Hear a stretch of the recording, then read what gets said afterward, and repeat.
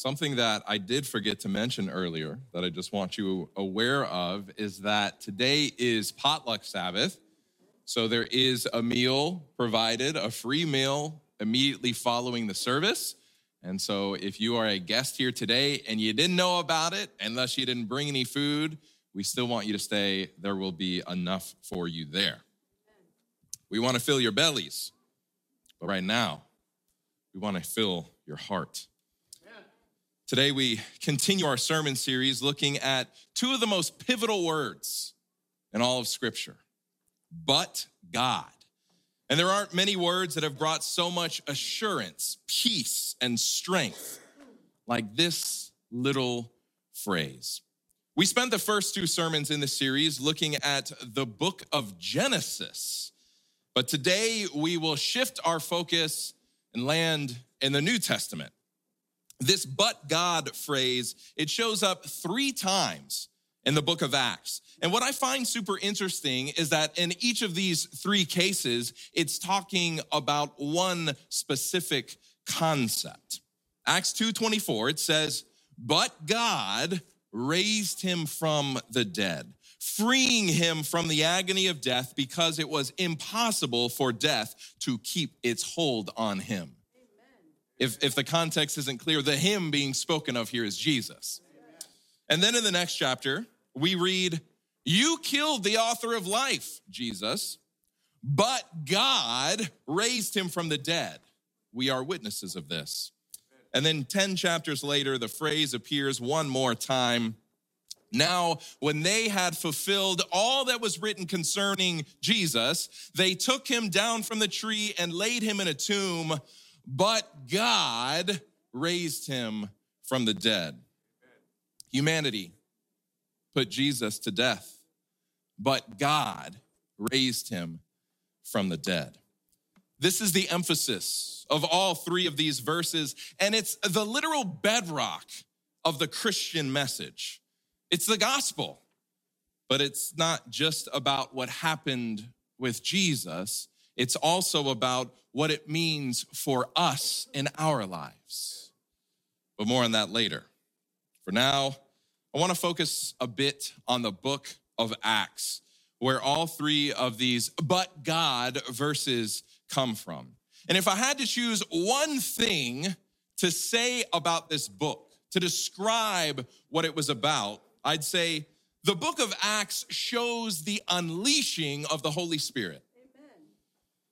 The early disciples showed a holy zeal, but it wasn't from their own laboring and trying. No, it was animated and vitalized by the Holy Spirit. And all of this was recorded in the book of Acts for our benefit. We, the Lord's people today, can receive assurance and faith from the Holy Spirit's working in their day because we know that it's the same Spirit who is working here in our lives today. Amen. Do you realize that all of those mighty things that the apostles did in the first century are what God is inviting each one of us to partake in today in the 21st century? Amen. And if we have faith in the words of Jesus, then we can also expect that not only will God produce and accomplish similar works in us, but he will produce and accomplish even greater works than we see in the book of Acts. Amen. Woo! The time has come for a thorough reformation to take place within the body of Christ, which is the church today, but not a reformation of trying harder, not a reformation of pressuring other people to do more. No, there needs to be a reformation in the church today in terms of our believing and trusting in God.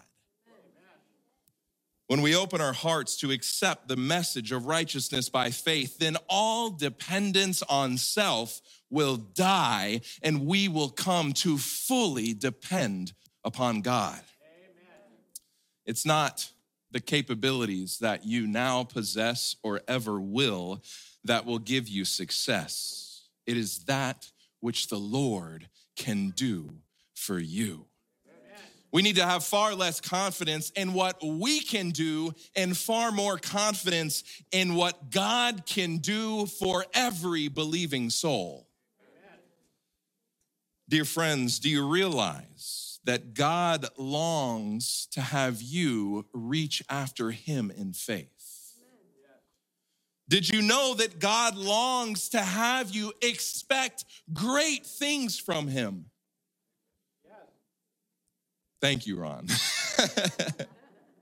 When we place all of our faith in God and what he says, then we will begin to pray big prayers. We will begin to ask for big things for the gospel's sake and believe that he will accomplish them. Do we believe that when the gospel is preached, that it has the power to convert hearts and minds in an instant? And in such a way that 3,000 people can hear a sermon and then immediately ask for baptism. Amen. The disciples did. They expected it. That's exactly what they saw. That's what they witnessed. Yet, that didn't happen every time, right? Didn't happen every time. Regardless of the gospel's power, God still allows men and women to make the free will decision, to make the choice whether to accept or reject it. In Acts chapter 2, there was an overwhelming excitement, an excited acceptance from the crowd when they heard the gospel preach. Yet in Acts chapter 7, there was an overwhelming, vehement rejection from the crowd when they heard the gospel preached. Same seed, different soil. Same message, different response. Yet there is a phrase that you'll find in both of these stories.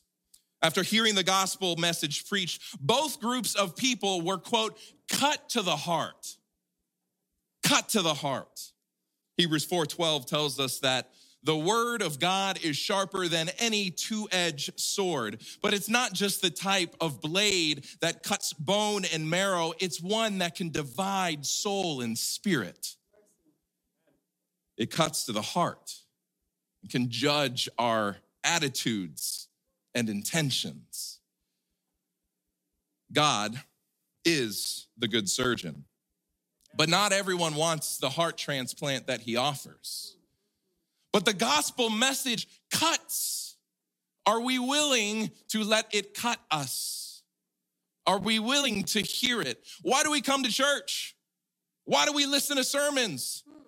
Is it so that we can go to it with an intellectual mind and we can pick it apart and talk about all the things that we didn't like, all the things we wish would have been said, and we go away upset, we go away angry, I wasn't fed? Why are we going to church, y'all? Spiritual maturity will bring us to the place where we know that no matter what silly preacher like me, Paul refers to it as the foolishness of preaching, no matter what sort of foolishness is spoken, if the word is preached, if the word is connected, then the Holy Spirit power can change you and bless you and reach you and cut you. God is the good surgeon. But again, not everyone wants the heart transplant that he offers. Thus, we see two diametrically opposed, two different responses in these stories. And it's not very clear in the English translation. But the Greek that is translated into cut to the heart in both stories, it's actually two different Greek phrases. Two different things are being said here. The Acts 2 response, we find the word katanugasin te cardia. That's the Greek, which literally translates to severely troubled and made sorrowful. The Spirit of God used Peter's message to evoke a state of mind in which they were ready to respond to the gospel in faith. And this crowd, praise God, didn't fight that spirit. We are told that 3,000 people received the gospel gladly, repented, and were baptized for the forgiveness of their sins. Amen. Yet, In contrast to this beautiful story of Peter's preaching, Stephen's preaching got an altogether different reaction in Acts 7. There we find the Greek term diaprianto tais cardias, which literally translates to sawn asunder mentally and thus infuriated. Wow, infuriated by the gospel. Stephen's words evoked a state of mind in which, far from being ready to receive the gospel, they acted in a way that was unbecoming of grown adults. Then they cried out with a loud voice, stopped their ears, and ran at him with one accord. And they cast him out of the city and stoned him. And the witnesses laid down their clothes at the feet of a young man named Saul. More on that later. But these are the only two responses to the gospel of Christ: ready acceptance or stiff-necked rejection. That's it. There is no middle ground. And often it is not only the message that is rejected, but God's messenger as well.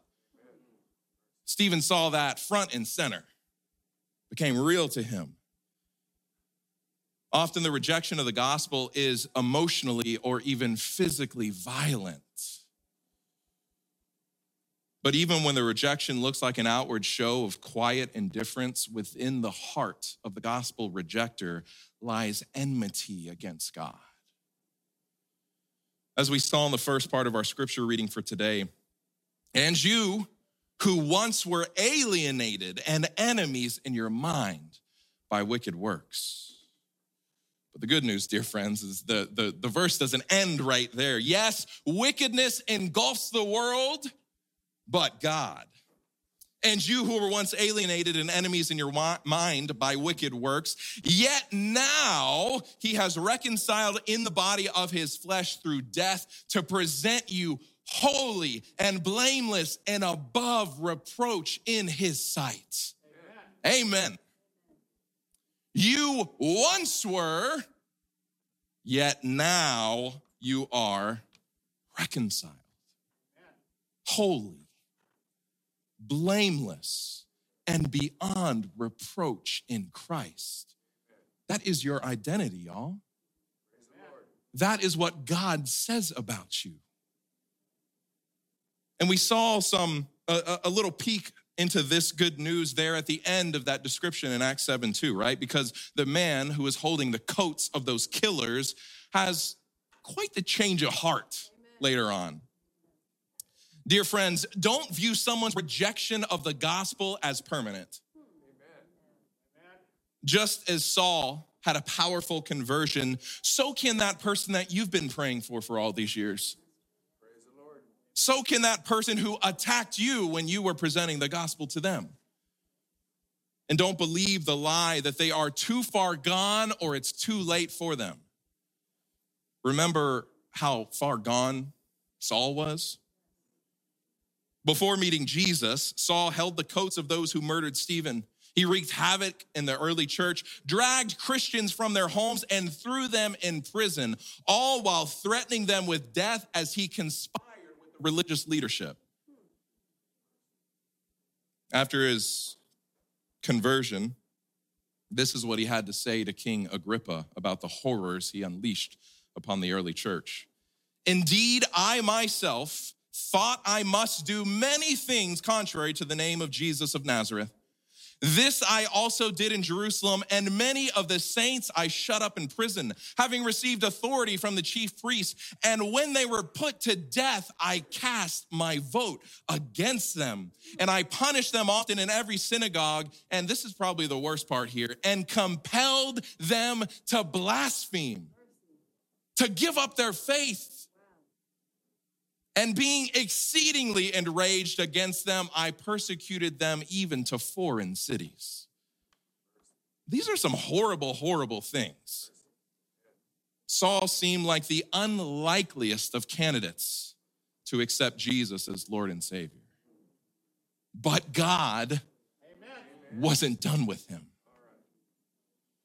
The story doesn't end with Saul's terrible deeds, because then Saul met Jesus. When Saul had first heard the gospel message, he was cut to the heart in the way that led him to feeling sawn asunder mentally and thus infuriated. But then, on that lonely road to Damascus, he met Jesus and was again cut to the heart, but this time in the way that led him to feel extremely troubled and felt sorrowful. Thus, Saul, the stiff-necked religionist, became Paul, the submissive evangelist. Amen. Saul, the persecutor of Christ and his people, became Paul, the persecuted for Jesus' sake.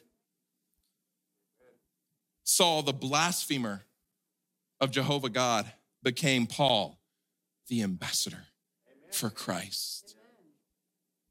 When we look to the book of Acts, there are a multitude of lessons for us to learn and consider. But I'd like to share just a few as we wrap this message up. First of all, no one is too hard a case or too far gone to be transformed by the gospel through the power of the Holy Spirit. Amen. Could there have been a harder case than that old man Saul? The early believers and even the apostles in Acts 9, they had great difficulty in believing that this man had really changed. But it was true. Saul, he met Jesus and he died. But he was resurrected into new life in the Spirit. That old man died. They thought they were looking at the old man. Paul knew better, and they learned better. Paul was a walking, breathing example of what Jesus meant in John chapter 5 when he said this in verse 24. Most assuredly, I say to you, he who hears my word and believes in him who sent me, look at the verb tense there, has everlasting life and shall not come into judgment, but has passed from death into life. Whoa, this is what life in the Spirit is. This is what life in the Spirit is. And it's ours too if we'll hear these words from Jesus and believe. Amen. If we have faith in God, we will believe what he says is true. Yeah. Another thing we can learn from these stories in Acts is that it's never too late for anyone. It's never too late for anyone. Do not stop praying for your friends and loved ones, y'all. Don't give up on them. Don't give up on the Holy Spirit. Do not stop loving them with the tenderness of Christ. God brought a thief, a deep sinner, to repentance and faith in the last moments of his life as he hung on a cross next to Jesus. I've known people who have spent decades praying for spouses who eventually came to Jesus. Don't believe the enemy's lies that it's ever too late for someone. If a person is still breathing, God is still working. Amen. And when it comes to sharing the gospel, we've got to remember that Jesus told us to expect to face trials and tribulations. As we share the good news, we may face mild ridicule or even vehement rejection. But dear friends, we have nothing to fear. We have nothing to fear. We've been promised in Colossians 2 that the fullness of God dwelled within Christ bodily, and now his Spirit dwells in us. We have been filled with the very Spirit of God, and God is love, and perfect love casts out fear. We can boldly move forward sharing Christ with the world in both word and deed, not afraid, but trusting in spirit. Proclamation of the message by the power of the Holy Spirit is our responsibility. Proclamation of the message by the power of the Holy Spirit is our responsibility. But the results, whether acceptance or rejection, either temporary or permanent, are according to the work of the Spirit who convicts the world, as Jesus said, of sin, of righteousness, of judgment. Again, we toss out the seed. God tends to the soil of people's hearts. Just be patient, kind, and loving with people because we too once were enemies to God. For if when we were enemies, we were reconciled to God through the death of his son, much more having been reconciled, we shall be saved by his life. And this, fellow Christians, is what Christ's death and life means for us. It's what it means today. We once were enemies of God. We once were children of darkness. We once were in bondage to sin. We once were condemned. But now, through the death and resurrection of Jesus, we've been reconciled back to God. Amen. That's what the scripture says. And now, because of that reconciliation, we are friends of God. We are children of the light. We have been set free from sin and forgiven. We have been justified in Christ. Amen. And the fact of the matter is this: it wasn't just Christ's death and resurrection, but by faith through baptism, it was our death and resurrection too. Sound too good to be true? Maybe you'll take it from the inspired word. Galatians 2:12-13. You were buried with him in baptism, in which you also were raised with him through faith in the working of God who raised him from the dead. And you, being dead in your trespasses and the uncircumcision of your flesh, he has made alive together with him, having, again, pay close attention to the verb tense, having forgiven you all your sins. This is why we can say that God has power over death. This is death to life. This is life in the Spirit. This is Spirit-filled living. Praise the Lord. This, dear friends, is your reality. Do you believe it? Do you believe it? Amen. Dear friends, if you're struggling to accept these verses, then I ask, where is your faith? Where is your faith? Because if it's in yourself, it will always fail. If it's in your own abilities, it will never be enough. If it's in your works, you will always fall short. But if your faith is in God and him alone, then the message of the gospel will be good news to you indeed. And if it's good news, then you won't be able to shut up about it. You're going to look all wide-eyed and crazy like I do. Because this is good news. This is the best news. For any excuse that you might be tempted to believe, you can say it out loud, voice it, but then you need to follow it up with another two words. But God.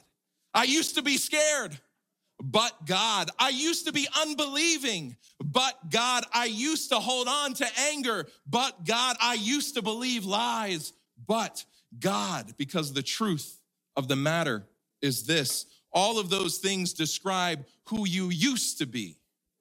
Who you used to be. But that old person is dead, and you are now alive in Christ, filled with the Spirit, blessed with every spiritual blessing from heaven. That's Ephesians 1:3 for those of y'all taking notes. So, dear Christians, there are people out there who need to know about what we've got in here. And there's no weapon formed against you that can stand.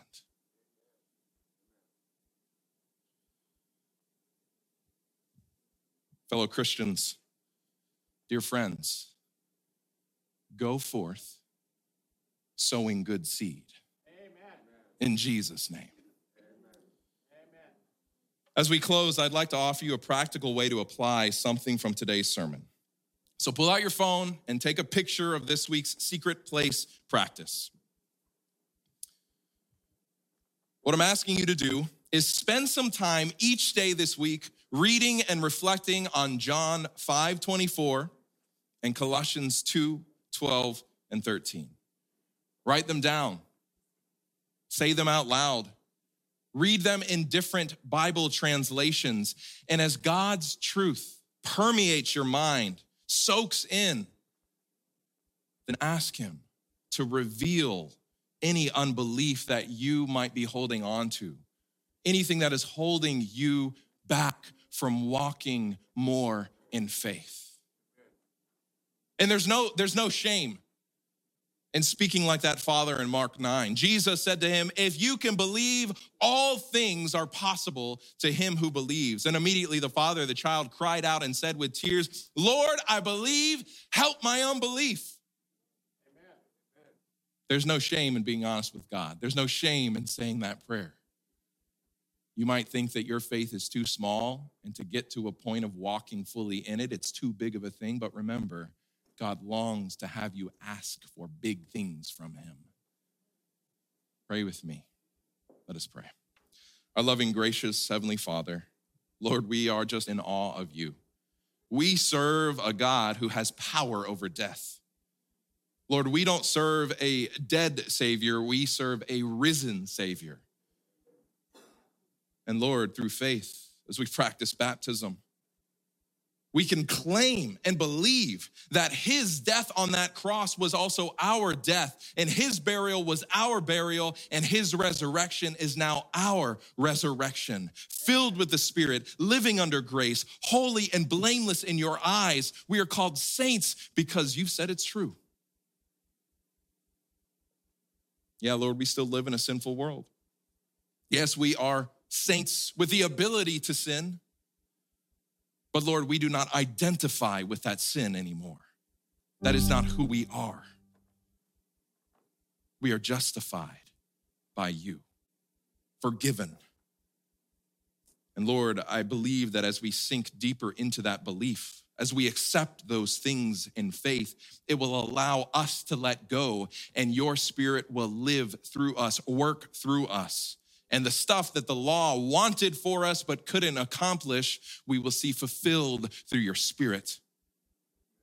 It's not talking lawlessness. It's talking faith. Amen. Letting you do those good things through us so that we, at the end of the day, when we accept our salvation, we know that we have it, we've got nothing to boast about because it was given to us by you. Amen. So Lord, speak through us. Work through us, live through us. We thank you for doing it, and